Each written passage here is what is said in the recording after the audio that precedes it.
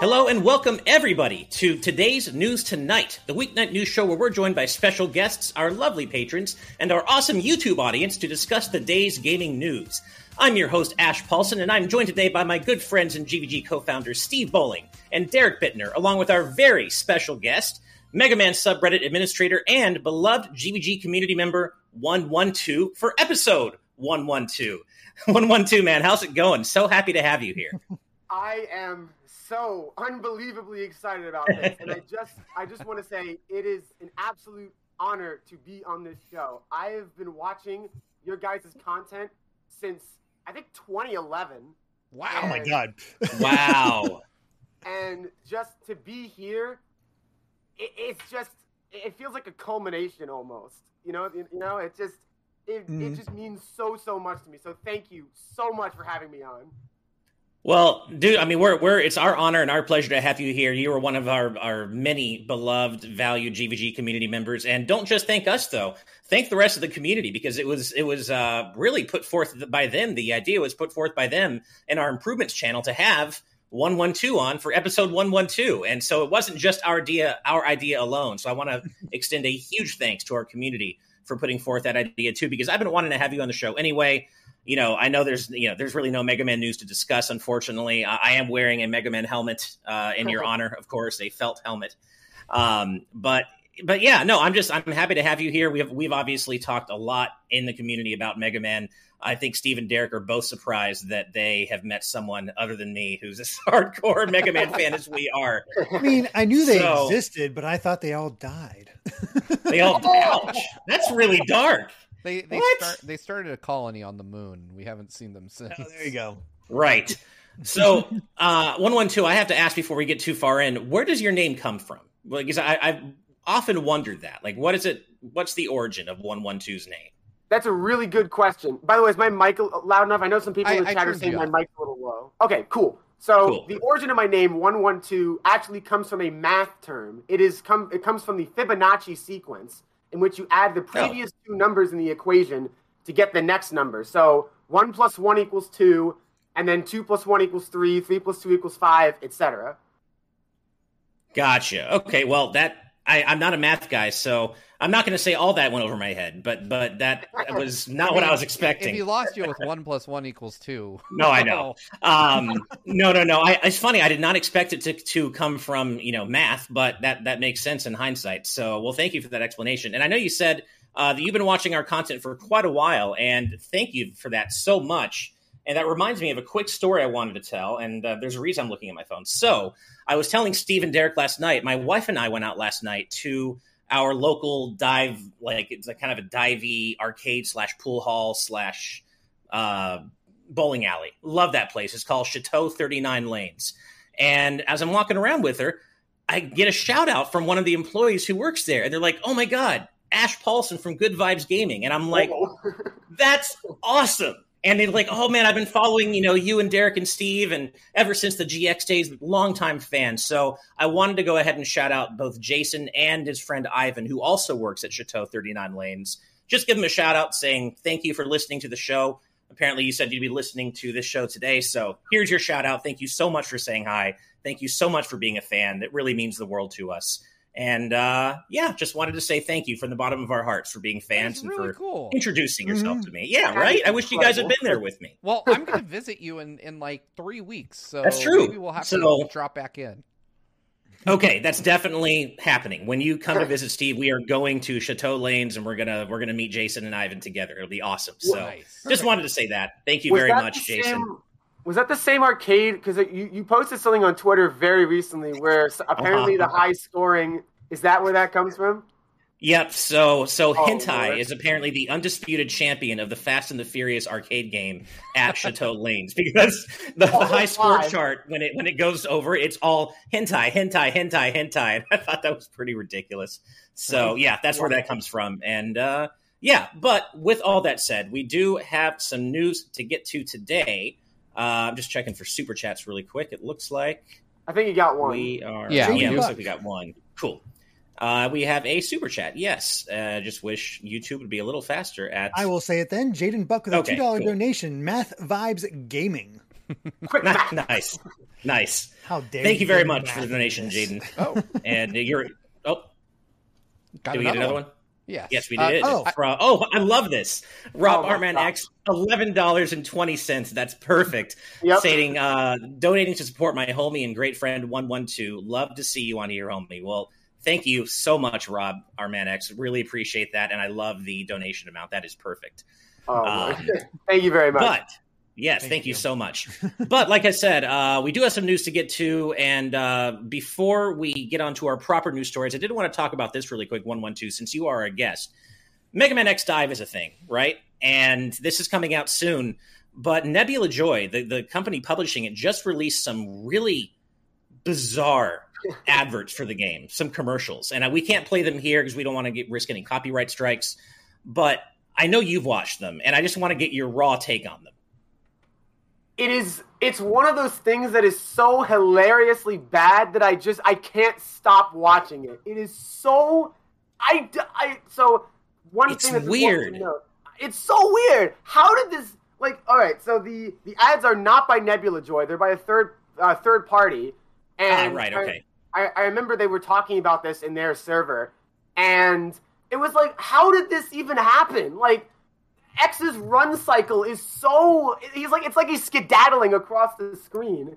And they also accidentally leaked one of their own characters because they put Nana from Mega Man X Command Mission up on the screen and labeled her as Alia, which is not correct. Of course, and it's like, so not only do the ads misrepresent the game, they look like garbage, but you leaked your own character. That's a threefer. Well, and they're also, it's incredibly disingenuous in terms of the PvP stuff is completely made up. It's built in Unreal Engine 4. They're not the actual in-game character models, and they're showing literally a mode that does not exist. Just watch them real quick and is this what the game's actually like? Why are you guys excited for this? Yeah, that's the thing. The game itself looks way better. It's so weird. Very common thing, though. In mobile game advertisements, this is a common thing that you see a lot, these ads that wildly misrepresent the game that they're purporting to show. The thing I find weird is I watched both of these, or at least the two that I could find.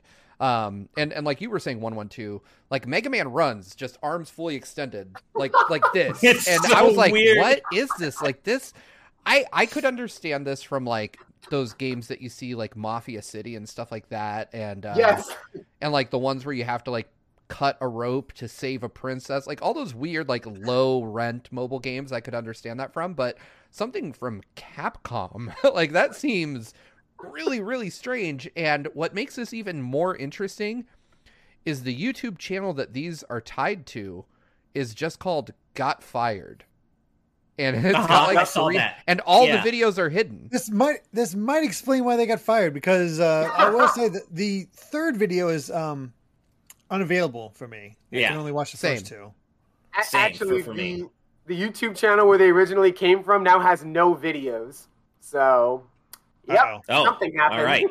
Yeah. Well, it's just If I had to guess, this was designed to be the type of video ad that pops up when you're playing a different mobile game, and then you would get served this weird ad. And I think it could, in a weird way, be effective. If you know Mega Man at all and you look at this, you're like, this looks like hot trash. I need to click on this to find out if it's real. That's true. Because I would, if I had seen this, I would have been like, what? Because I get ads for fake Dragon Ball or fake Naruto games all the time, and I'm like, and I will admit, some of them I'm like, all right, I got to click through and see if this is an actual Bandai Namco game. Did they make something that looks like this? And I would say that this straddles that line. The character models themselves aren't bad looking, but then when you see them in motion, you're like, good God, what did they do? Yeah.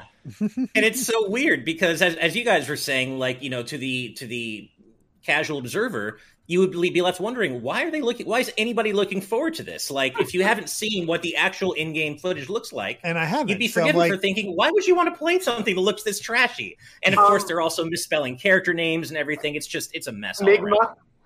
Snigma. Yeah. And of course, it does hark back to that wonderful, amazingly legendary Mega Man ad that attributed Rush barking to Zero, like, R, want one, Zero. Yeah, for the GameCube controller. Yeah. Anyway, we could talk about Mega Man all day, and I know there have been jokes between Derek and Steve about how all we're going to talk about is Mega Man, but guess what? Just because you're our guest 112, and just because I'm wearing a Mega Man helmet and I'm our host today, doesn't mean we're not going to talk about other stuff. So let's go ahead and move on to our first proper news story. All right, so Square Enix released a Final Fantasy Pixel Remaster Q&A recently that revealed quite a bit of information. The most interesting and pertinent to us being the very first point by our good friend Nibel here on Twitter, saying if there's enough demand, they'll bring it to other platforms. How much more demand do you need than what we've already shown? In fact, I quote tweeted this yesterday, and I just posted a link to our reaction video the moment that Square Enix broke Team GVG, because that was easily the low point of E3 for us. I think all of us would agree that was the low point. And clearly everybody wants them to bring these Pixel Remaster games to consoles, probably Switch especially. So I don't know how much more demand they need, but it's clearly out there. But that isn't the only thing they're talking about in this Q&A. Oh, no. They have also adjusted the game balance for each game, I imagine. Kazuko Shibuya did all the new character sprites. Longtime Final Fantasy composer Nobuo Uematsu rearranged all the music, which is awesome. The sound effects have been reproduced. There is a new monster book that registers monsters you encounter in a list and allows you to mark them on a map. There's a new sound player that lets you play all the music from the start of each game. Yes. Yeah, right? A gallery feature that contains almost all of Yoshitaka Amano's illustrations, which is awesome, and keyboard and controller support. So these are all more reasons that I want these things on Switch, but I've been talking long enough. 112, how are you feeling about the possibility, I guess, of these games coming to other platforms? It's almost humorous how tone deaf this is. Like, it would be funny if it wasn't so aggravating.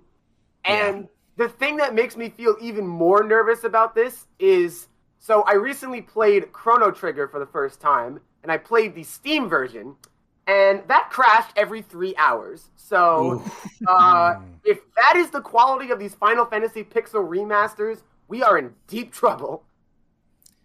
Yeah, that's for sure. I had no idea that the PC version of Chrono Trigger was so crash-worthy. Which I thought it got better, so whoops. I haven't tried it. It was worse originally, but it's still not great. The good news is that there was a quick save feature, so it wasn't game-killing. Okay. But it's still not good that it crashed every 3 hours. Right. Yeah, especially after 5 patches. This thing got 5 patches, right? Yeah. That's... Ow! Come on. There's one thing in this story, Ash, that upsets me. Like, it's a pet peeve of mine at this point, and it's this whole multi-mega publisher saying, oh, well, if you show enough support for our game, then we'll put it on the platform you want it on. Like, this happens so often now. This is like their go-to. It's like, in lieu of a Kickstarter, we're going to imply that you should buy this. Yeah. Yeah. Sorry, Derek. I said it worked for Monkey Ball, I guess. I don't know. I mean, did it? Like, I always wonder. I don't know. Maybe. I wonder if it's just a strong. Well, no, I don't wonder. It's definitely a strong arm tactic to get us to buy it. Oh, yeah. In a way or a place we don't want it. The Square is basically saying like, yeah, we'll put it on Switch if you buy it on PC first, you idiot. And yeah, as Toon J in the YouTube chat mentions, buy it on mobile and Steam, then buy it again on normal platforms. Double dip. That's kind of what this is encouraging. You want it on consoles you really want? Buy it on these. If you don't, well, then you're out of luck and there's no demand for them. So, tough luck. Jenny says, I hope Final Fantasy 16 uses aerial narrow too, and that made me that hurt my soul. That hurt my soul. Yeah. Come on, that is one thing I really do. Yeah, like if these ever do come to consoles, I hope they change the font. I wouldn't expect it though at all. No. It actually might make the PC version the definitive version just so you can have a mod that fixes the font. Yep. Yeah. I mean, to be clear though, I mean, not everything they said sounds bad. I don't want it on Steam, but it will be playable on Steam. And I love the fact that they're including additional extras like the Amano art. I mean, sign me up. That's cool. Amano art is amazing. I really dig what they're doing so far, except for the font choice. and I will promptly mod that out of the PC version should I pick it up. But I just, it rubs me the wrong way when it's not like the development team is struggling and they need this release to generate the funds to port it to Switch. Square's got the money in the bank. They could just do it. And they will. That's the thing. I firmly believe they just will. Like, it doesn't matter if this thing sells amazing or sells like crap. I mean, I almost think that they would be more motivated if it didn't sell well, because they're like, God, we got to recoup our investment somehow. Throw it on Switch. Everybody loves things on Switch. And well, I think no matter what happens, we end up getting it on the Switch at some point, or at least on a console at some point. And I don't think it's reliant on sales, but this is like a marketing PR tactic that I just loathe at this point. And it doesn't always play out as, intended. It probably is intended for Square, but for the consumer, Square Enix have done this in the past with Chrono Trigger.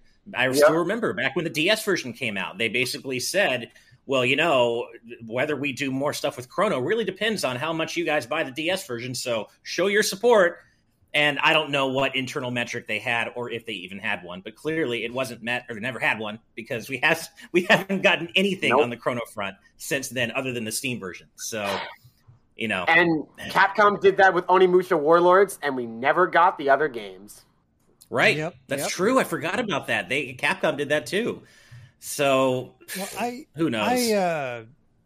I had a laugh on Twitter because former guest Game Dad, I blank on his name, but his Twitter's Game Dad, was mentioning we this obscure game Final Fantasy needs all the support of the fans that need to really push for it.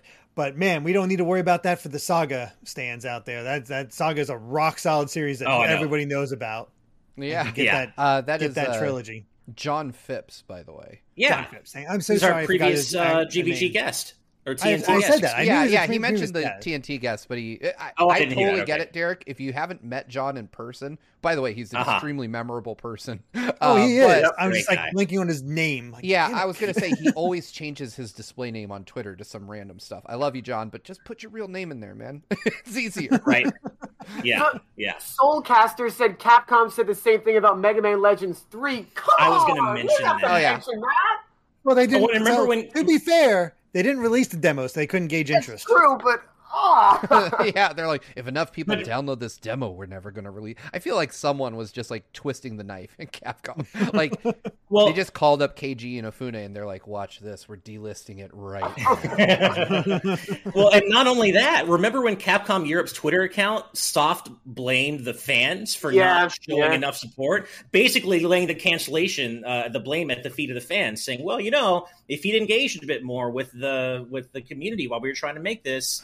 Like, what was that nonsense? I wish they would have just been honest and been like, you know what? We have a blood feud now with the creator of Mega Man. Exactly. So we're going to burn this thing to the ground. Pretty much what it is. So it's like, we're going to watch him burn first, and then we'll bring it back. We found out like a decade later that is exactly what it was from that Game Informer feature on Mega Man 11, back when that was first revealed. It was that it was kind of basically said, we didn't know how to deal with the Inafune fallout, and we didn't want to touch anything that was associated with him, which we all kind of knew was the case unofficially until they confirmed it all that time. I like to imagine that there was a war room set up at Capcom to figure out what was going on with Inafune, and then someone burst in the door with a copy of Mighty Number 9, and they're like, let's find out. No. And then everyone's like, whoa, damn. We were nervous for a sec. Let's go make Mega Man 11, guys. Yeah. And that's another thing where it's done very well, and yet we haven't seen the next, promised mainline game, even though they said they were happy with the sales internally. Who knows? One other thing I'd like to mention in terms of the Final Fantasy Pixel remasters that I'm very happy about, and I alluded to this earlier. Thank you for including a music player. That is amazing. Yes. Every game should have a music player because the soundtracks are awesome.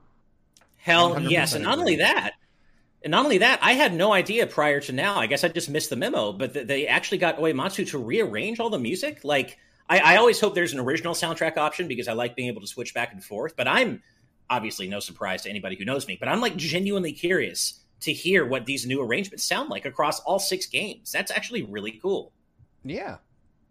I wonder how crazy different they're going to be. I don't know. Because I know the man's close to retiring, so I can't imagine it's like, all right, we'll put this note here instead, and okay, done. It might just be kind of like only minor changes. I don't know. I mean, love the man, but he's also like, he's probably like, fine, I'll do it. And here's the thing: even if they were barely changed, I mean, these are classic soundtracks, some of the best music around. You don't need to change them. It's interesting that they apparently are rearranging them, but it's not necessary whatsoever. And it's also the kind of thing where you want to be careful. You don't want to touch it too much because you don't want to make it worse than, the original compositions, which still hold up to this day, especially in 6. I really want to hear what Uematsu did to 6's soundtrack. So hopefully I will when these games eventually, hopefully come to platforms that aren't PC and mobile amid enough demand. So, yeah. I really do think they put it on console and fix the font and people will be pretty okay with this. Price will still suck, but... I think so too. I feel like there's going to be a couple of tracks where they don't really do much with them. I remember if any of you guys played the Mario and Luigi Bowser's Inside Story remake on the 3DS. I played a little bit. I haven't, but I've not bothered with it. So the final boss music, which is famous for being very, very good, called the Final, was actually almost untouched. They basically just left the song intact and just added a few extra instruments. Someone in the chat mentioned Dancing Mad from Final Fantasy VI. That's probably a song they're not going to touch that much because it's so famous. Mm-hmm. Yeah, as you said, in the final, didn't need to be touched. So hopefully they take, like those songs like Dancing Mad, Searching for Friends, Terra's Theme, all the really, really, really, super popular ones and don't alter them too much, right? Mm-hmm. Absolutely. We do still have a little bit more Square Enix news to talk about, kind of piggybacking off a story we talked about last episode. But before we do that, we do have a couple of super chats. First off is $5 from Black Ninja saying, "Hi all, been playing a few episodes of Catch Up. Hope you all are doing well and just been on a 3DS binge. Been playing Sonic Generations. Thoughts of this version?" Well, first of all, Black Ninja, thank you so much for the donation. Glad you're getting caught up on episodes. I like the 3DS version of Generations. It includes exclusive zones that aren't found in the console version. I like the console version more, but it's a good game for what it is. I like it. What about you guys? I've only ever played it on PC. Yeah, I've only played it on PS3. I've never picked up the 3DS version because it just seemed like there wasn't enough difference between classic and modern Sonic. So I was like, I'll skip it. Gotcha. Yeah.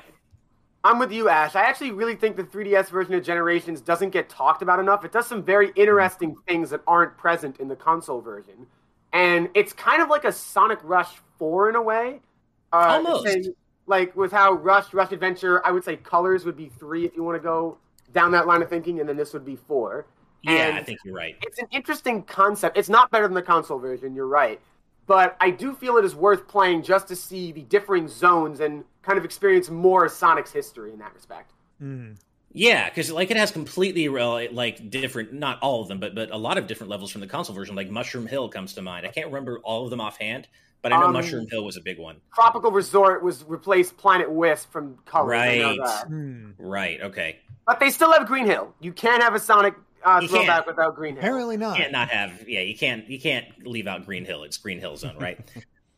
So thank you for those super chats. And then, of course, we also have one from Brian Calabro for $5, I believe. Yes, saying, "Release game people want in a way no one wants it. No one buys it." Well, I guess no one wants this, so better not release on consoles. Right? It's like a catch-22 situation. I hate that cycle. I think it's just a fear-mongering tactic, but it really does. I mean, it's a version of buy this game before it becomes delisted, i.e. Mario. Right. I want to get it there. Exactly. It's not as as like dire, but it's still one of those. It's two different plays from the same terrible playbook. Yeah. Mm-hmm. It's just a mess. I know that I said I was laughing about it, and I am to an extent, but it's still just, why just not release it on the console in the first place and then say, oh, people like this. Let's put it on other things. It's the exact reverse thing you should be doing.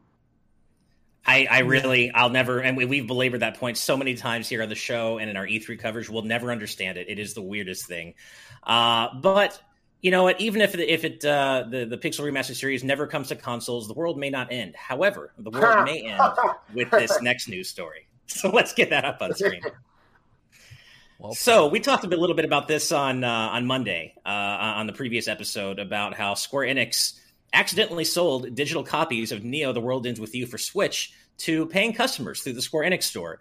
And back then we were talking about, would they actually revoke those digital licenses and stop people from playing them? Well, turns out, yeah, they will. And they did. Absolutely. So they sure did. And this might be the first time this has happened for a Switch game. I'm not sure offhand, but Nintendo at Square Enix's behest, I think it is, yeah. Square Enix's behest, Nintendo have remotely revoked all digital licenses for Neo: The World Ends With You following...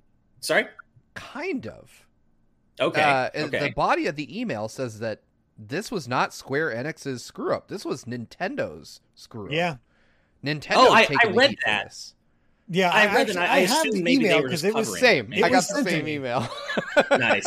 So, for that email, which I am, as an aside, I am really mad at myself for forgetting to put this into airplane mode. I didn't get a chance to play it the night before and didn't think to put it there. And, well, it's gone.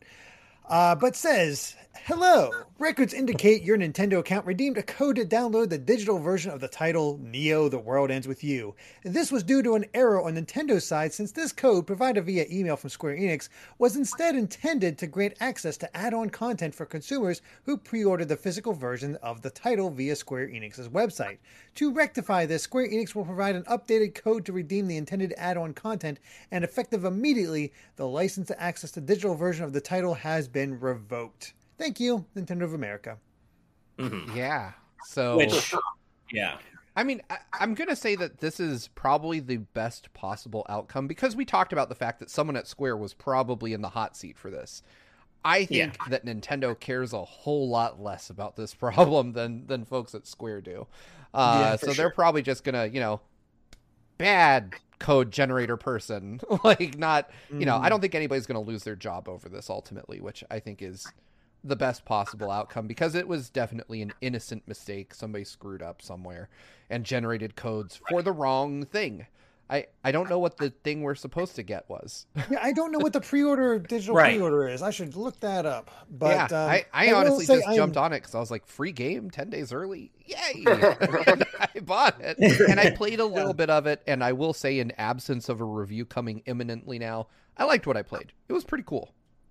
I really liked what I played, and I wanted to play more. I'm sad that I can't. I know, right? I do wonder, Steve, I agree with you that this is probably a much bigger deal to Square than to Nintendo. And so I do wonder, even if Nintendo's taken the heat for this and it is their fault, I do wonder if this was done at Square Enix's behest and if they asked them to do this. And Nintendo definitely. Otherwise wouldn't have bothered. I think so. Yeah, I definitely think Square said, yo, you sent out activated codes for the full game. What's wrong with you? I'm sure Square was pissed, but yeah, exactly. Where's that Reggie gif of going like, what's wrong with you? Yeah, exactly. They just had Reggie call him. He's like, what's wrong with you? I think that, Square was definitely pissed. I mean, and they have every right to be, because this is a pretty big screw up on Nintendo's part. But I think, Nintendo probably internally was like, whoops, like we made a boo-boo. We would rather people buy your game from us anyway. So I think that it probably wasn't as big a deal to Nintendo. But I do think what I find interesting about it is just how many codes got out for it. Like, that is a big deal. Like, that's a lot of codes that people got. Square Enix probably made a chunk of change off the dang freaking $15 shipping charge. Yeah. I know, right? Yeah. Jeez. Now I'm getting a physical copy of The World Ends With You at some point. Yeah. Martin Hernandez in our YouTube chat says this is the second time they've done this. Same thing happened with Age of Calamity's DLC. Oh, yeah. I feel like I remember hearing about that kind of just in my periphery. That is a different scenario, though. Yeah, like, it is, though, right? Okay. This is Nintendo generating pre-activated codes for the wrong product, whereas the other one was like they activated a product too soon. As far as I understand it, like, because we get review codes for stuff, and every now and then I get a code that isn't turned on, and I have to like talk to the person that gave it to me, and I'm like, yo, the code you gave me like technically kind of sort of works, but it says it's not active. So I'm sure you gave me the right combination of letters and numbers to punch in, but it doesn't work. And they have to like call someone at Nintendo and be like, hey, my review codes don't work, and they have to get them activated. So I think probably what happened here was one, I mean, like a confluence of errors, like a weird, they had to give out codes for the wrong thing. Like they gave out codes for the full game instead of the DLC, and they turned them on well in advance of release, which is a separate whole other screw up you have to make, which, I mean, right. It was like early Christmas for folks. I was happy to like play what I played, but I was like, this is definitely not going to last until launch. Like there's no way. And sure enough, I was playing Skyward Sword, and I was like, you know what? I better check in on my code. And I went back and started the game again, and they're like, no way. No. Right. I got a heads up, and I'm like immediately ran to it. It's like, oh crap, and it was gone. Yeah, and to be clear, they actually pulled the game out of your account. They didn't just deactivate it until launch. Really? Like it is gone. Like you can't, because I went to the eShop and I was like, I wonder if it still says I own it. I know I can't play it, but I wonder if it says I own it. And I went to the eShop and it said, it said purchase. And I was like, man. So I just deleted the game. I was like, there's no point. It doesn't work. And I just have to buy it to play it. So, I'll just wait for the physical copy I paid for to show up. Yeah, that's basically where I'm at right now. I did look up what the pre-order bonus was, Steve, and it's 5 equipable items used by the original game's protagonist. So it gives you, apparently they're available normally as you get later in the game, like way later. But this allows you to give a bit of a boost. So honestly, that type of stuff says to give you a slight EX boost. Apparently, yeah. That's really weird that they basically took the game out of your account. I was thinking, because have you ever pre-purchased a game on the eShop and then it's on your Switch and it says, you can't play this until X date. I thought they were going to do that. That's crazy that they pulled the game out of your account. No, because the version we bought is the physical version, ostensibly. So right, the digital version. Yeah, honestly, it does make sense. Like it's not like a draconian measure or anything because we didn't buy the digital copy of the game. We bought the game with a digital code for additional pre-order stuff. So I get it. Like it is kind of scary to think though that at any point someone at Nintendo could be like, "You're just going to buy Odyssey again."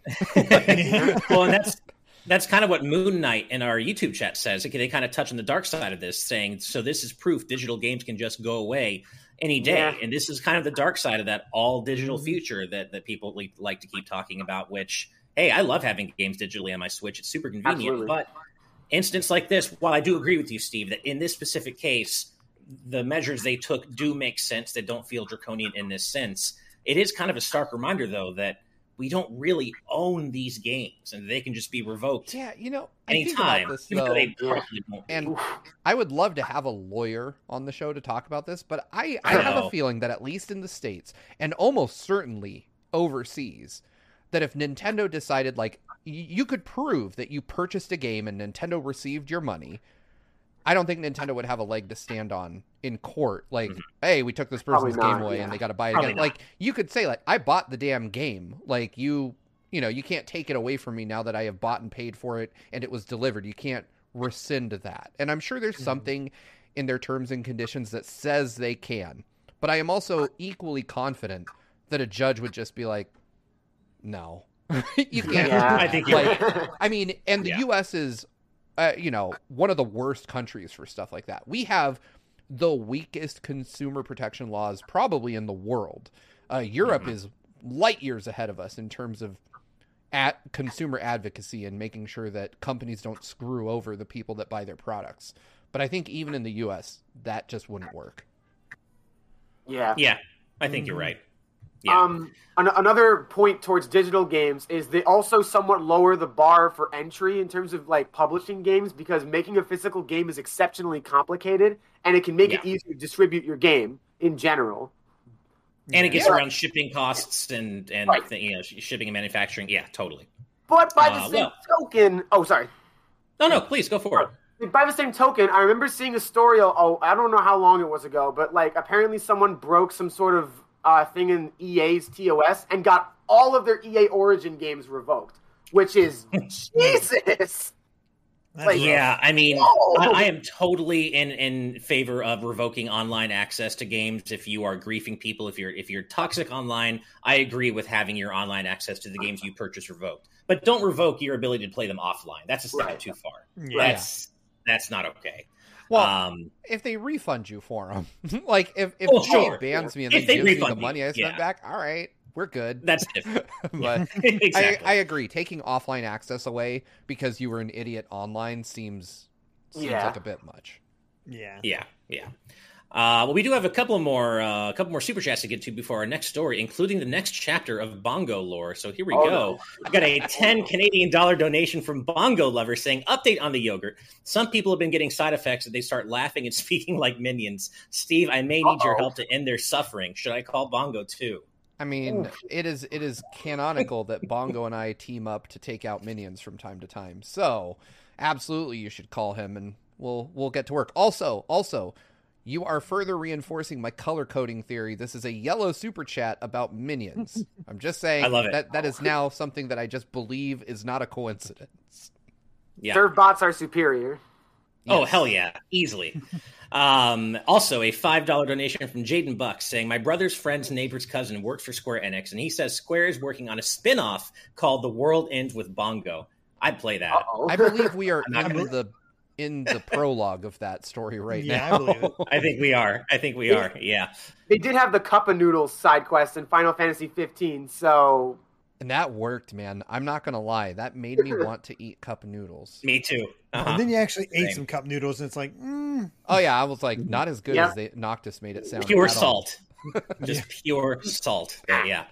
All right. Well, let's go ahead and move on to our next news story, which involves a game that we're probably going to be waiting beyond the end of time for. Oh, well done. So, thank you. So, Ubisoft are back, and they are claiming that Beyond Good and Evil 2, even though it was announced 4 years ago now and existed in some form long before that, it does still exist, but it's still, quote-unquote, too early to say anything more about it. If 4 years after announcement is too early, what's too late? What's on time? I mean, just this has all the hallmarks of a full development reboot on it. It does. The people in charge of the game are gone. And so I imagine they were like they brought in someone new, maybe they haven't even done that yet. And they're just like, figure this mess out, please. Right. We would like to release this game. I feel like Ubisoft's searching for a win because they are getting nothing but bad news after bad news after bad news. And they kind of brought it on themselves. So, after it broke that so many higher-ups at Ubisoft were abusers, it's just... It's so hard to feel bad when so many people at the top are jerks. And Exactly. As always, it comes down to, I always feel bad for the people in the development trenches, right? The people who are not... the non-execs, the people who are not making millions of dollars and walking away with stupid bonuses, like the people who are affected by the crappiness coming down from the top. And so I feel bad for the people in the trenches. But as a corporation, as an entity, it's impossible to have any sort of, to feel bad, to have any sort of sympathy for Ubisoft. So I guess the Beyond Good and Evil 2 did get an off-the-hand mention in Ubisoft's Q1 earnings today, where they simply listed it as part of their plans for, quote-unquote, expanding premium offerings over the coming years. But then they were asked, someone on the earnings call was asked to be permitted a final fanboy question, asking if the mention of Beyond Good and Evil 2 meant it might be appearing over the horizon. This comes from IGN, by the way, maybe for a release in fiscal 2024. And Ubisoft CFO Frederick Duguet, responded, "That's a good try, Ken. We progressed well with Beyond Good and Evil 2, but it's too early to tell you at this stage." And Steve, I completely agree with you. I am guessing that they probably course corrected following the backlash that, amid the announcement that Beyond Good and Evil 2 would be like a MMO style open world game. That isn't at all what people wanted from a sequel to this game, right? Beyond Good and Evil. Nothing Beyond Good and Evil in that Beyond Good and Evil 2 trailer. Yep. Exactly. So I'm hoping that what this means is that they have course corrected and they've restarted development as a kind of game that people would actually want to see in a sequel from Beyond Good and Evil, because I played the game way back when, like the rest of us did, I'm sure, and it's fantastic. It was great. It was really ahead of its time. But I don't want an open world MMO sequel to it. I never did. Yeah. I don't think... I think the type of game that Beyond Good and Evil was just, honestly, isn't really in Ubisoft's wheelhouse anymore. Yeah. And I feel like that's what's troubling them so much. They're basically the house of Tom Clancy and Assassin's Creed now. And that makes me so sad. I mean, it is kind of sad to think about. I personally really enjoy Assassin's Creed. But I'm even troubled with where that's going. We talked about that in a previous episode, that they're going to a live service model or whatever for that. No, but And to make things worse, didn't the creative director behind Assassin's Creed just leave earlier today or something like that? Might have. Yes. I missed it. I think I did hear about that. Yes, actually, yes. To be fair, as a series, Assassin's Creed has had so many people in that role that it's kind of hard. Like it's not like Mario where you can see a specific creator's thumbprint on it. They shift development of those games between different studios all the time. So I'm not the news of like key role departures within the company for that franchise don't bug me. But I think what I don't expect a lot from Beyond Good and Evil 2. I just don't, because I don't think it's the type of game Ubisoft really fully understands how to make anymore, because it's not been a priority for them for so long. I hope that they're taking this extended absence of the game from spotlights to acquire the required talent, because they're one of the few studios that could say, hey, we want a team of people that make great RPGs or whatever they want to make, and just they got the money to bankroll that. So I'm hoping that they're taking time to handpick a team that does have experience with this type of game and can make and can do right by the series. It doesn't have to be the same people, because I mean, look, Sonic Mania is a perfect example of people that just understood the game as fans and were able to recreate what made it so special. Same with Mega Man 11 with Kazuhiro Tsuchiya and co. Exactly. So it's certainly possible. It is always concerning when the original creatives behind a beloved game depart a company during the development of a sequel. That's always, and we've said a bit about that when talking about how much we'd like a new Banjo game. Of course, we'd like a new Banjo game, but none of the people who are, who were involved in Banjo-Kazooie, as far as I know, are still at Rare these days. So would that actually turn out to be a good Banjo game? It's really hard to say, but it also could be. I think most of them are at Playtonic at this point. Yeah, exactly. Yeah. So it could really go both ways. I would still like to see this game come out at some point, if only just out of sheer curiosity and hope that maybe they can deliver on the promise of the sequel fans have wanted for so long. But it's not something I'm crossing my fingers for or necessarily expecting. See, I'm going to put out a bit of a hot take here. I enjoy Beyond Good and Evil. I don't think there'd be as much demand still to this day if it didn't end on a cliffhanger. That cliffhanger ending is the only reason people want to see more from it. I'll agree with that. Yeah, because cliffhanger endings are part of the reason why people want so many video game sequels nowadays in general, and in any media for that matter. So I'll agree with you on that one. Yeah. I would say I agree with that to an extent, but I also think that a lot of what made Beyond Good and Evil 1 so unique and forward-thinking in its day doesn't apply anymore. The things that made it stand out back when BG&E 1 came out don't make it stand out anymore. But I think people also really just like that character, Jade, and the world in general. But I do think that the cliffhanger ending really helped a lot, for sure. Yeah. Oh, yeah. I mean, that was a big part of the reason that I was so hung up on getting Shenmue 3 eventually. Was Shenmue 2 ends on this ridiculous cliffhanger, and I wanted to know what would happen. And I think if that hadn't been the case, over the almost 20 years that I had to wait for it, I probably would have just written it off and but you get invested in the characters in these games and you want to know what's going to happen to them. You want to follow their story further. Exactly. And I think, for mechanics can only carry you so far, because genres will move forward, gaming will move forward, and the things that, like you implied, Ash, that make a game stand out will become commonplace over time. And that's definitely the case with Beyond Good and Evil now. If a game just like it came out now, it would be lost in a sea of similar games. Right. Exactly. Yeah. Well, we'll see what happens with it. Here's hoping for the best. But in the meantime, we do have one more super chat from Mohammed Abokar for $2 Canadian saying, I finally beat all the Yakuza games. Love Ichibong.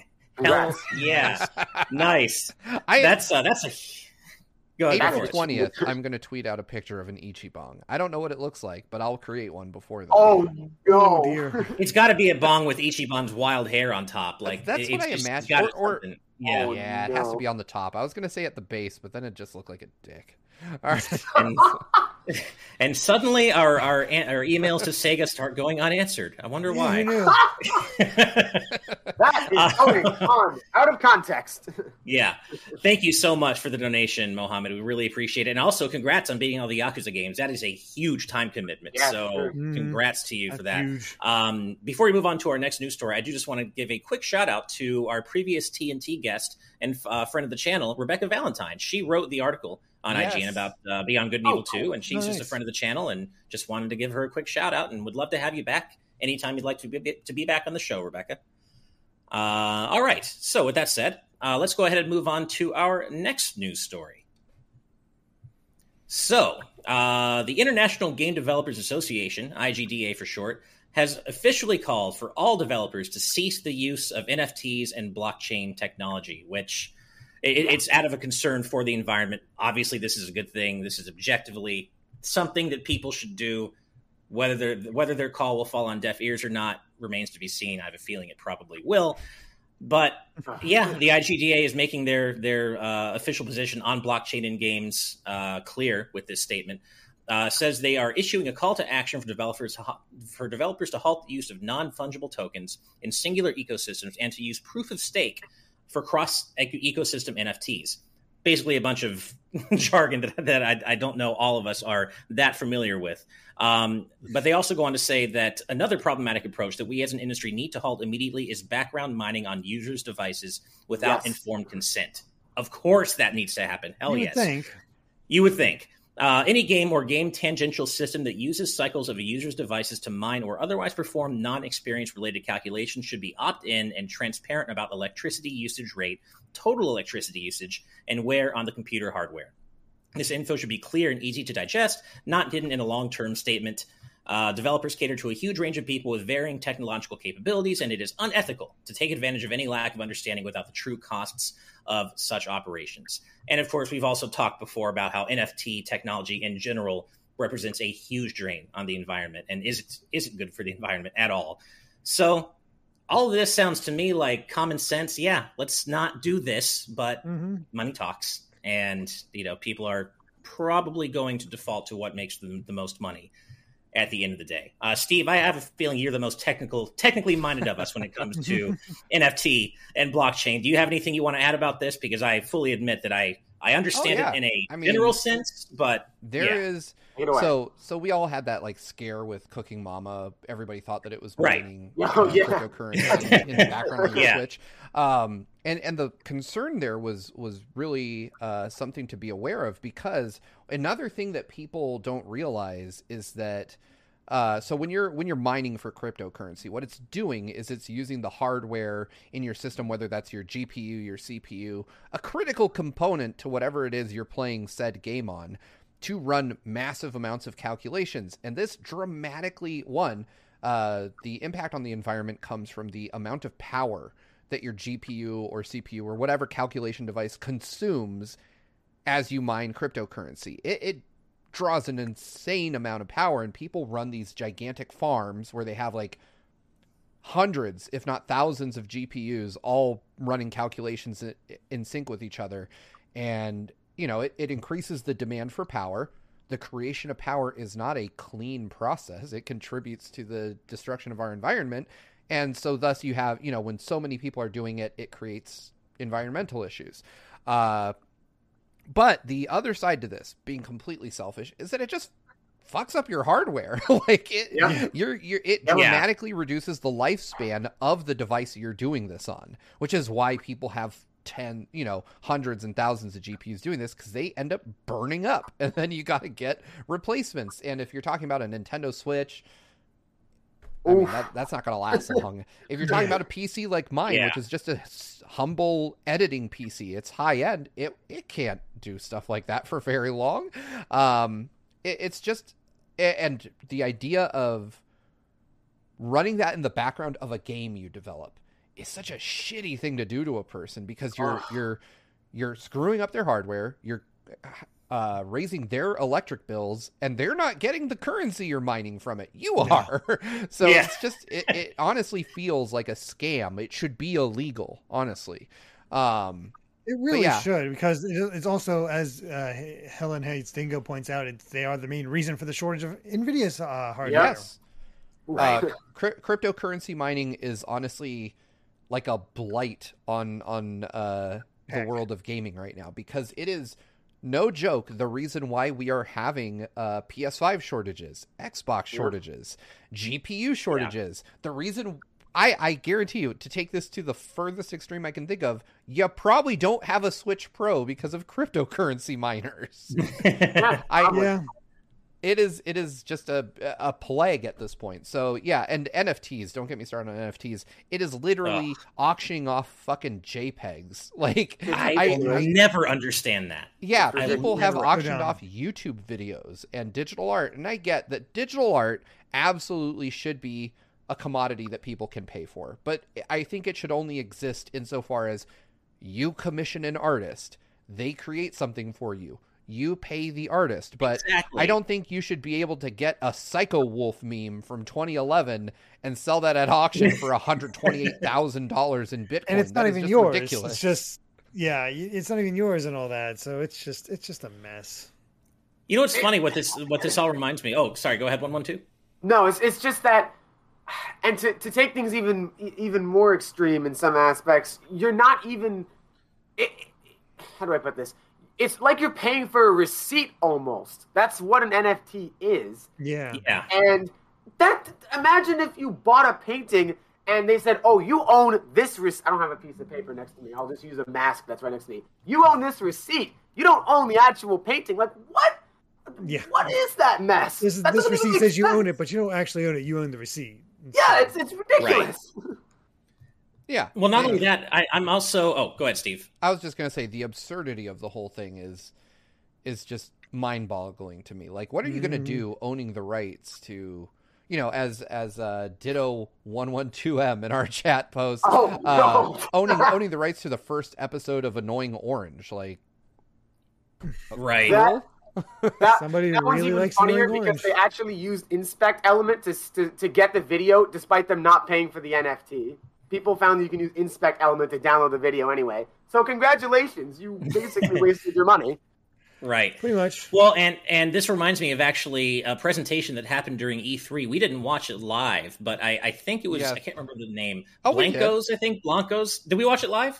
Are you talking about Devolver with the NFT? Or no, there was a thing where this was like a developer targeting kids with non-fungible tokens. And the quote was, and I'll never forget it because it was so bad. The quote from the guy, I can't remember the guy's name, was, "We're putting the fun in non-fungible tokens." And they're literally targeting kids. They're targeting kids with this shit.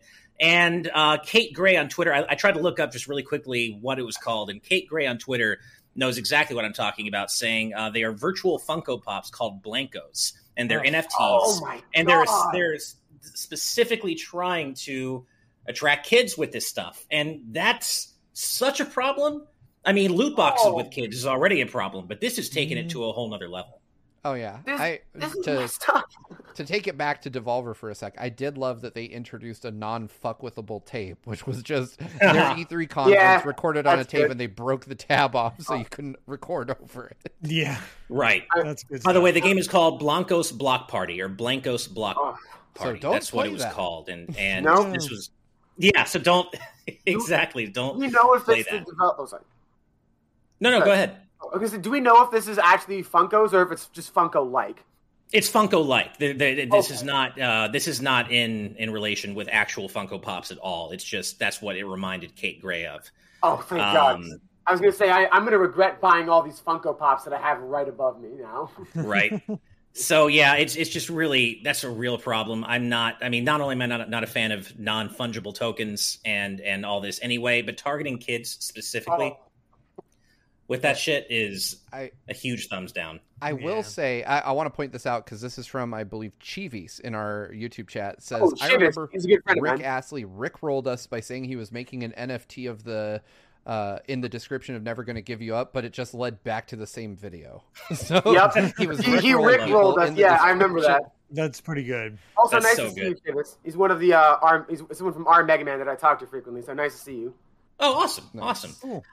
You know what this reminds me really randomly of? And of course it's different. It's obviously it's a different concept, and this was all above the belt. It was opt-in. But randomly this is making me think of that. Remember that PS3 thing folding at home where you could donate your PS3 CPU power to science essentially? Yeah, well, it was I think it was cancer research. It was cancer. I think it was just disease research in general.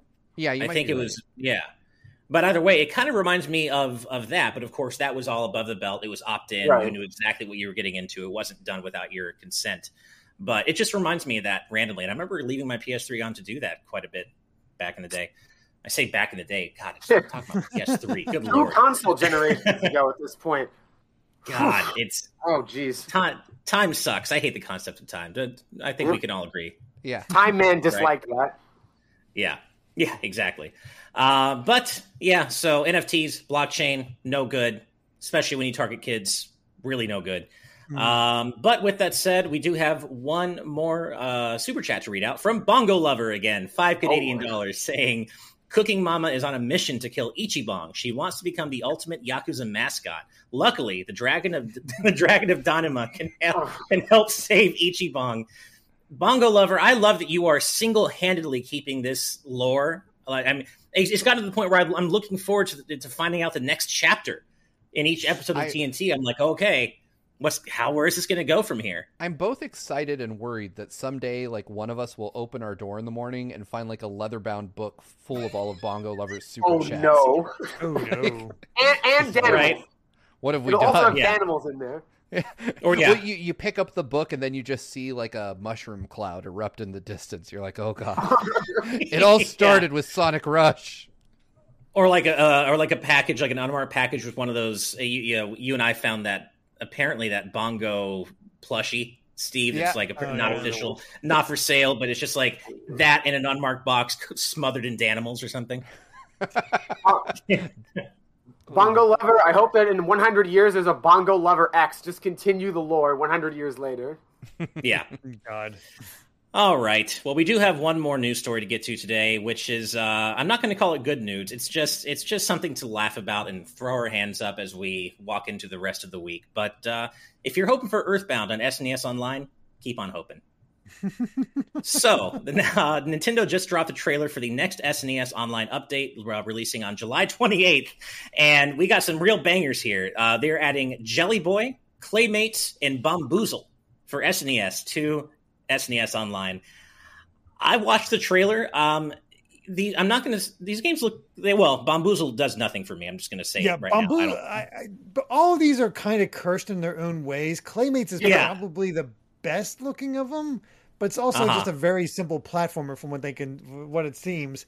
Jelly Boy is messed up. Yeah. Jelly Boy is the one I want to play. It's just this pink blob of a guy with a stomach, with a fist coming out of his stomach, and it's not what I thought of. He can transform into a hammer. And same wavelength. And then some John Dillerman vibes from Jelly Boy, I guess. I mean, when I saw this, I was like, am I really like, I know it's not supposed to be what it looks like, but it essentially looks like Jelly Boy is just going around thrusting at everything to attack things.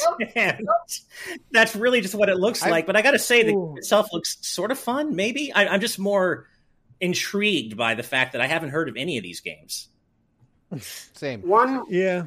One thing that I feel like that is particularly important to point out, though, is, and I feel like this is something that gets kind of swept under the rug, is, so just speaking as someone personally, I have played to completion every game on Nintendo Switch Online. Wow. And the reason for that is because I feel like every once in a while when they add a new game that you've never heard of, it's amazing. The one particular game that I'm thinking of is they added this game called Journey to Silius to the NES Online. Fantastic. I heard that was good. It is one of the best games I have ever played. It is so good. It's just the music, even the title screen is amazing. It's like how have I never heard of this game before? It's incredible. It's a great game, and that's one of those things, one of those rare opportunities where a game might get dropped onto the service that you never heard of, and it's really good. I was lucky enough to have heard of it prior to it launching on NES Online, but playing it again was like, this game totally holds up. And as you said, 112, the soundtrack is a banger. Oh my God. That game's great. So I'm hoping maybe Jelly Boy will be something akin to that, where maybe it's probably not going to be anywhere close to Journey to Silius. But according to Rob R-Man X, it was originally a Europe exclusive, so... Oh, well, that's so kind of cool. It's like Pop and Twinbee then in that case, because that game was also originally exclusive to Japan and Europe. All right. Yeah. Another thing that I feel like is worth pointing out is there's no more NES games. Like, there's no NES games being added in this one. Right. That's interesting. Haven't they done that before, though? I feel like they've had updates before where they only had I don't know. SNES and not... I can't remember offhand, but... Another really good game, by the way, that got added was, and I remember, Steve, you actually mentioned this before it launched, but Super Valis 4 was actually pretty good. Hell yeah. That game was great. Same with Breath of Fire. That's a really, really, really good RPG. Super Valis, the Valis series, I like a lot in general. I played them when I was like a teenager, but yeah, they're really, really good. I think that Nintendo has this weird strategy with these games of like these weird deep cuts that they like to introduce that make almost no sense. Like, I mean, some of them turn out to be really great, but they are, man, I don't understand the logic, because there is some kind of underlying business plan and logic to all this, but I don't know what it is. It doesn't make any sense. Man, I started insulting Nintendo and Ash was like, I'm out. Yep, done. Yeah, Discord just suddenly crapped out on me. Don't know what happened. Anyway, at least my internet's not dead. Sorry about that. What were you saying, Steve? I was saying that Ash. There we go. Okay. Yeah, I was saying that Nintendo, that there is some kind of actual logic to the games they put on Nintendo Switch Online, but what is it? Mm-hmm. Like, right. Someone has a plan, but nobody, seemingly even Nintendo, knows what it is. Right. Like, I don't know how you come up with these selections of games month to month. They're like, it's July, Jelly Boy, we got it. You can find some hidden gems in there, but I think it's like, you look at what Japan gets, and I've seen a couple other people point this out. Like, they got Shin Megami Tensei If, and some sort of fighting game called Dead Dance, which looks pretty decent. It's like, why didn't we get those? Right? Although, to be fair, Dead Dance looks like it's completely in English, so might as well, we could easily play it. Yeah, I was going to say, everyone should have an account for at least US and Japan on their Switch. It's free to do. Yeah. And as long as your American account has NSO, then you can just download stuff with the Japanese account and then launch it with the American account, and you're good to go. Yep. Exactly. But yeah, I would love to be in on the decision-making process for what gets added to NES and SNES Online each update. Like, as you guys said, there seems to be literally no rhyme or reason to it. And I would love to be a fly in the wall and just know what those meetings look like. How are these games sourced and decided on? It's the weirdest thing, but I mean, we could wonder about that all day, much like the Final Fantasy Pixel remaster thing, and we're just never going to get answers to it. By the way, I'm looking right now, and it says we're both live, but also not, because it's still stuck on the starting soon screen, and I don't know what's going on there. I see us as live in the back end. I think it just happened now. We're back. It's really weird. Are we back? Yeah. Hi, everyone. YouTube is being a dick. Yeah. YouTube seems to hate us lately. Good Lord. Yeah. Discord hates me and YouTube hates us. A couple of people asked because apparently they missed it. The game I was mentioning earlier was Journey to Silius. It's on the NES Online. It's by Sunsoft. And speaking of which, another game that I hope they add to the NES Online, it's by Sunsoft as well. It's called Mr. Gimmick. That game is also very good. So more Sunsoft, please. I think I've heard of Mr. Gimmick. Yeah, it's another game with a really good soundtrack. That game is awesome. Okay. Fun fact about Journey to Silius: it was originally a Terminator game. Yep. Oh, I knew that. Yeah, that's right. I remember hearing about that. We haven't said a whole lot about Claymates. It looks kind of fun. I'm not gonna lie. It'll be one of those games I check out just to, take it for a whirl and see if it's something that grabs me enough to keep playing. But for me, for my money, which is already paid because it's going to Nintendo Switch Online, Jelly Boy is the real winner here. And I just can't believe that that's supposed to be a fist coming out of his stomach. That's not at all what that reads as to me. That's it's not what that is. It just isn't. Not in my head canon. Anyway, that does bring us to the end of the show, but we do have a few more super chats to read out. First of all is TuneJ723 with $2 saying, "We want Clay Fighters." Claymates, you say?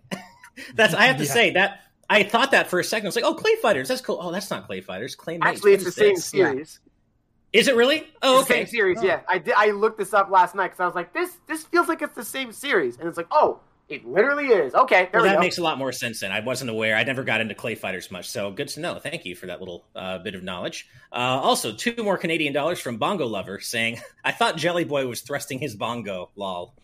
That's what I thought. That's what I think, and that's what I'm going with Jelly Boy. That is absolutely what he's doing.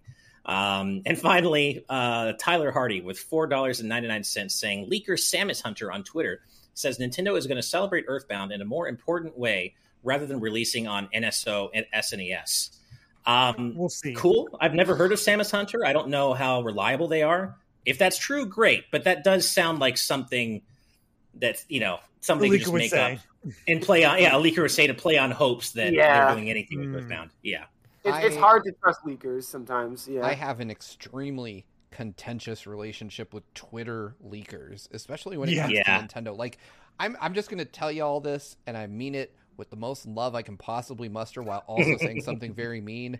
Twitter leakers are full of fucking shit. Like, they lie constantly. If you throw enough shit at the wall, eventually something will stick. And that is like the Twitter leaker MO. Mm-hmm. They're like, "Oh, Nintendo is going to eventually release a game, and it will be in a series you like." And they count on the reader to connect the dots in their mind. And then, I mean, these people strategically delete tweets and, then well, I was right all along. Look at this tweet from 18 years ago where I said we were going to get a new Metroid someday. Like, and they scrub their history of all the times they said PS Vita 2 is coming. Switch is an AMD machine. We swear, like, just wait for folks to announce stuff because that's the only way you'll ever be sure it's right. And when someone tells me Nintendo is going to celebrate Earthbound, I'm like, really? Like, out of all the opportunities they've had, just some random point in 2021 is the one they choose, not tied to like a major event at all? They didn't even choose to celebrate Zelda. You said Earthbound's going to get this over Zelda? Or Donkey Kong. Really? Or Donkey Kong? This is the Nintendo that ignored the 35th of Metroid. They're not doing an actual Metroid 35th. We're just getting lucky. This is the Nintendo that has given us like the most lackluster Zelda 35th ever. I mean, I think they made a logo. Did they actually make a logo? I think they might have. For which one? For Zelda. No, but Rob does say that they tweeted out Metroid's anniversary, so that is a decent point. Yeah, but I mean, tweeting out is different from releasing a game and doing like a big. I mean, Mario got a 35th that was like a flash in the pan, kind of. I mean, like, it wasn't what I expect from a franchise that literally defined modern gaming. But that one was. Yeah. Oh, so I was going to. Oh, sorry. And as Rob points out, they do have Dread coming out. I mean, hey, I'm taking that. I'm grateful for it. Amazing love. I just think that the company that gives you Metroid Dread and doesn't like make a big show of the 35th anniversary of literally 2 of their greatest franchises is not going to go, well, Earthbound's the one we care about the most. Like, come on. Exactly. Yeah. I mean, I would say, as with any leaker, take this with a huge mountain of salt. Not just a grain, but a huge mountain. There's always the off chance that they're right or that they made a great guess. We'll see. If they're right, but I'm not going to take Samus Hunter at their word here. Sorry, what did you say, Derek? If they're right, great. Otherwise, don't get your hopes up. Yeah. Responsibly. We say it all the time. Exactly. And we mean it. Where's that image of like the Rob holding up the caution sign? I think Push Dustin, one of the previous guests, posts that a lot. There we go.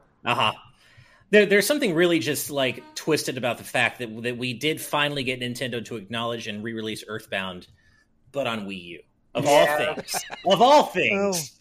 Oh, no, and they got Mother 1 and 2, and then not 3. Yeah, on Wii U. I'm like, bring it back. They had to lose in the Wii U era. It was something. Yeah, hype up. Just re-release it on a successful platform. Please bring Earthbound to Switch. But we do have 2 more super chats in the meantime. $5 from Pyro Jack Daniels saying, YouTube is jealous of your vibage that they tried to stop the stream. That seems to be the case. That's not the first time YouTube has kind of tanked our streams recently. So I'm going to say YouTube and Discord are both jealous because I'm having Discord issues. Thank you, Daniel. And finally, $11.20 from BJ Bobia saying, gotta shout out my bud 112 before the show ends. You did great. Nice. And I completely agree. I think we can all agree. You were great, Absolutely. Man. Thank you so much for being on the show. Thank you very much for having me on. It means the world to me. Well, we were happy to have you here and would love to have you again once there is some proper Mega Man news. Yes. Once they announce Mega Man X9, we'll do it. If there's Mega Man news, I will 100% be happy to come back and just talk your ear off about it. Absolutely. Nice. Awesome. Well, it was a pleasure having you on. Thank you so much, 112. And that, of course, means we are at the end of the show, but 112, being our distinguished special guest, please tell our audience where on the internet they can find you, man. So there's a couple of places you can find me. I do stream on Twitch. It is at twitch.tv/112112. You spell it out first and then numbers. I stream a lot of Mega Man games, to put it bluntly. I finished Chrono Trigger and Mega Man Zero ZX Legacy Collection recently. So nice. I'm on a bit of a roll with that. I'm on Twitter at twitter.com/112_112. Same thing, you spell it out first and the numbers. And lastly, and honestly, to me, most importantly, I'm an administrator on the R Mega Man subreddit and Discord server, which you can find at reddit.com/r/Megaman and discord.gg/Megaman. I just want to give a massive shout out to all the R Mega Man administrators, Rhythm, Zully, W, Killator, Lineman. Everyone has just kept the ship running for a long time, and we would be happy to have you on R Mega Man if you want to talk about Mega Man. We're inclusive of everyone of all skill levels, all identities. We just love the Blue Bomber and fight for everlasting peace. So, hell yeah. Hell yeah. Well, I can't think of a more perfect way to end today's show. So thank you again, 112.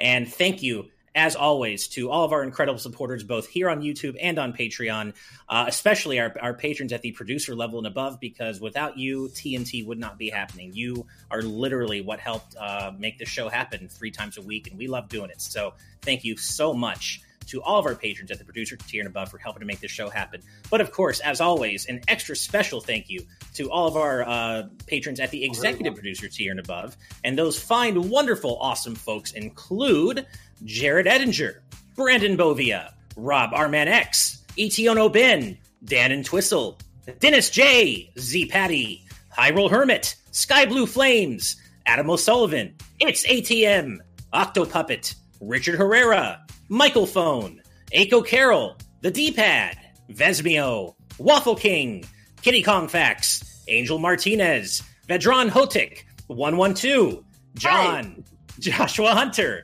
Evernight Studio, Benny Yao, Sapphire, Azran 127, Pagrima, Kinrule09, Jake Pelka, Geller, Joseph Rutkin, Charlie Bird, Geeky Griffin, Lucky Wonderfish, Kyle, Top Dog 23100, Young Ben Kenobi, Doug Shomix, Andrew Medeiros, Aurum M, Brady Power, Sakuragi, Becca, Rocks the Cat, Fizzywig Hoyd, Critmonger, The Legend of Groose, Eddie B, Kai Ed, Kit Fisto, West Egg, Deaneth, Kota, Michael McCaw, Matthew Wong, Goron Amber, Straight Lace, Justin Matthews, Hoobie, Too Much Spaghetti, no such thing. No such thing. Mega Conrad, Ascaron 809, Kane, Captain Finlandia, 60 Minutes and 60 Seconds, Christopher Masterson, Spicy Pandotter, The Game Orb,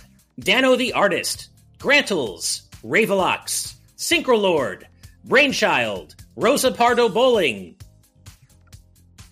Kotar Peck, Scuff 196, Skull Kid Tiger, AJB Cool, Blizzica, Jason Uloa, Jaden Buck, Phantom Project, Cystic Warrior 29, Darik, Ray Clausen Jr., Nathan the Voice Actor, Hulkamaniac 55, Chibi J, Bongo Lover, Mumbling Yeti, and last but certainly not least, Cameron Sharp. Thank you all so much for your incredible support of our channel. It means the world to us. Seriously, thank you a million times over. And as a reminder, we are fully Patreon funded. So if you are curious to see all the different tiers we offer, and we do offer a lot, ranging from as little as $1 a month all the way up to $400 a month if you'd like to sponsor TNT. But we do offer so many perks at various tiers. And if you want to find out more about that, head on over to patreon.com/GVGaming and check us out over there. But even if you can't support us on Patreon, you can support us over here on YouTube. That would mean the world to us. Please hit that like button, subscribe to the channel. Every little bit truly does help as we grow. So thank you so much for all your support, everybody. And we will see you on Friday for episode 113 of today's News Tonight. Until then, good night, everybody, and good vibes. Bye. Bye. Bye, everyone. Bye, for everlasting peace. Hell yeah.